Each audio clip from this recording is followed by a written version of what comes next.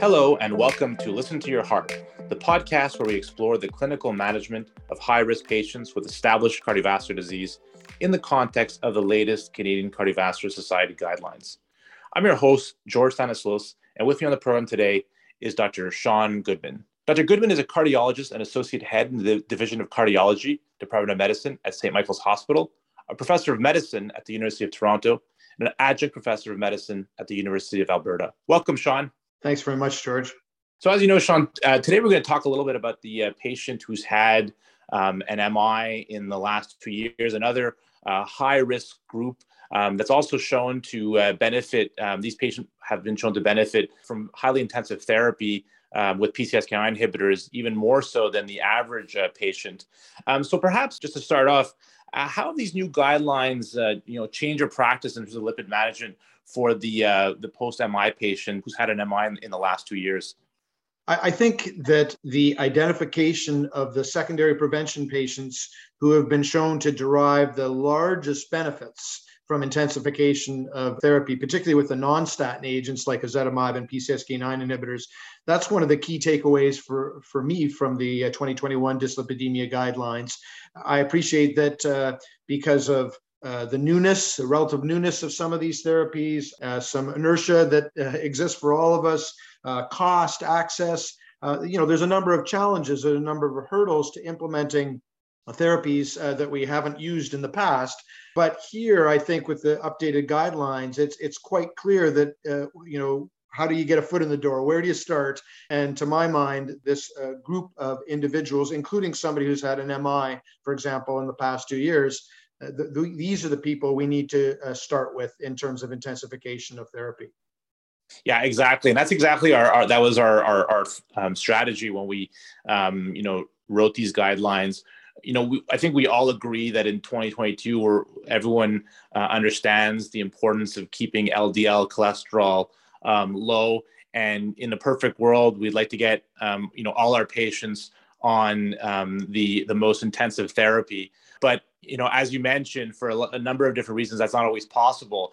And therefore, this group of patients is really the group that's what I call, the must-treat group. This is a group patient that you don't want to miss in your practice. We all have these patients in our practice, patients who've had an MI in the last couple of years, for example, and that these are patients we want to identify up front and really get them on highly intensive therapy as soon as possible.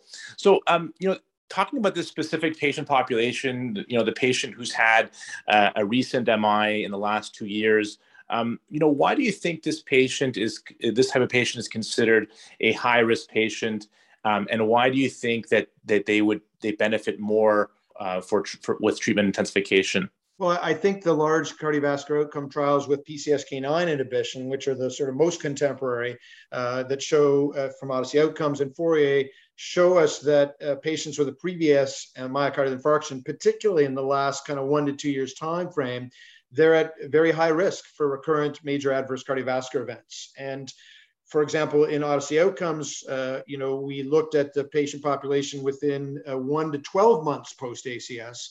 And the Fourier trial, while it included a broader ASCVD patient population, including those with more remote MIs, they specifically looked in a post-hoc analysis at patients who had an MI within the past year or the previous 2 years.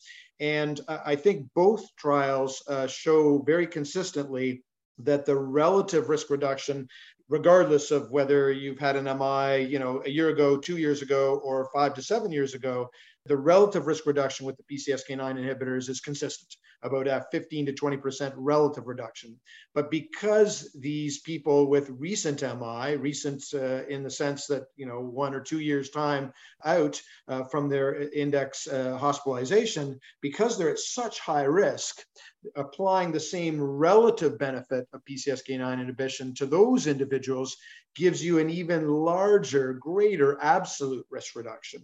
And so it's a perfect place to start, is to try to identify in one's own practice, as you mentioned, George, these folks within, admittedly 2 years is an arbitrary time window, but it's a time window that we can identify these folks. They're coming to see us even on an annual basis for follow-up. So there's that touch point that gives us the opportunity to identify them and apply what the cardiovascular outcome trials have shown us.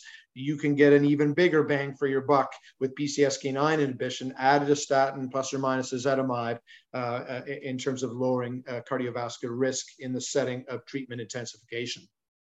Yeah, absolutely. I mean, I think, the fact that these patients are just so high risk, it just goes and magnifies that absolute benefit. And as you point out, that actually lowers the number needed to treat. So these are really patients that we don't want to miss, that, each patient that you treat here has a much higher probability of avoiding a cardiovascular event.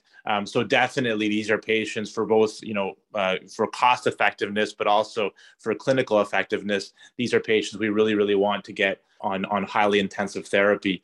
So just to end off, Sean, what would you recommend to our listeners as a practical point to the management of patients with an MI in the last 2 years?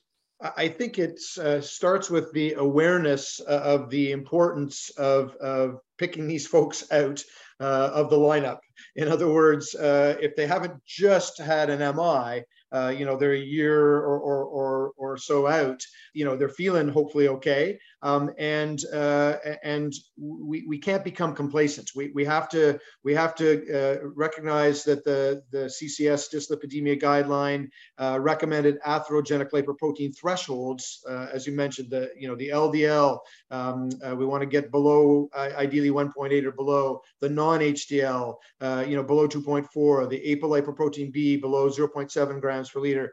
We need to pick these folks out and intensify their lipid modifying therapy.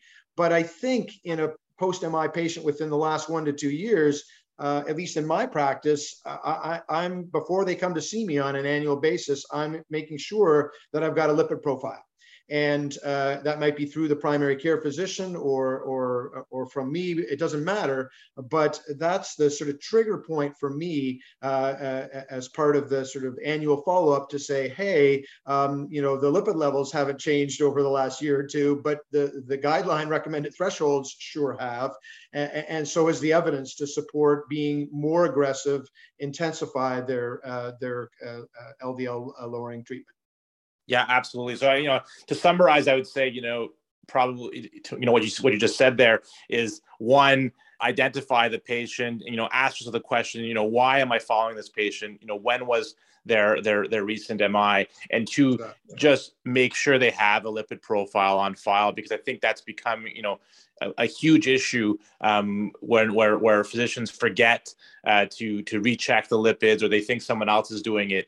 But I do think that, it's part of our role, I think, as cardiologists, at least for the first year or two after an MI, to ensure our patients are on optimal therapy post MI. So I want to thank you, Sean, for this excellent discussion on the patient with a recent MI in the last 2 years. I also want to thank our listeners for tuning in to the Listen to Your Heart podcast. We hope you enjoyed our discussion of this patient population. Don't forget to subscribe to our podcast on iTunes, Spotify, or Google Podcasts, and stay tuned for new releases.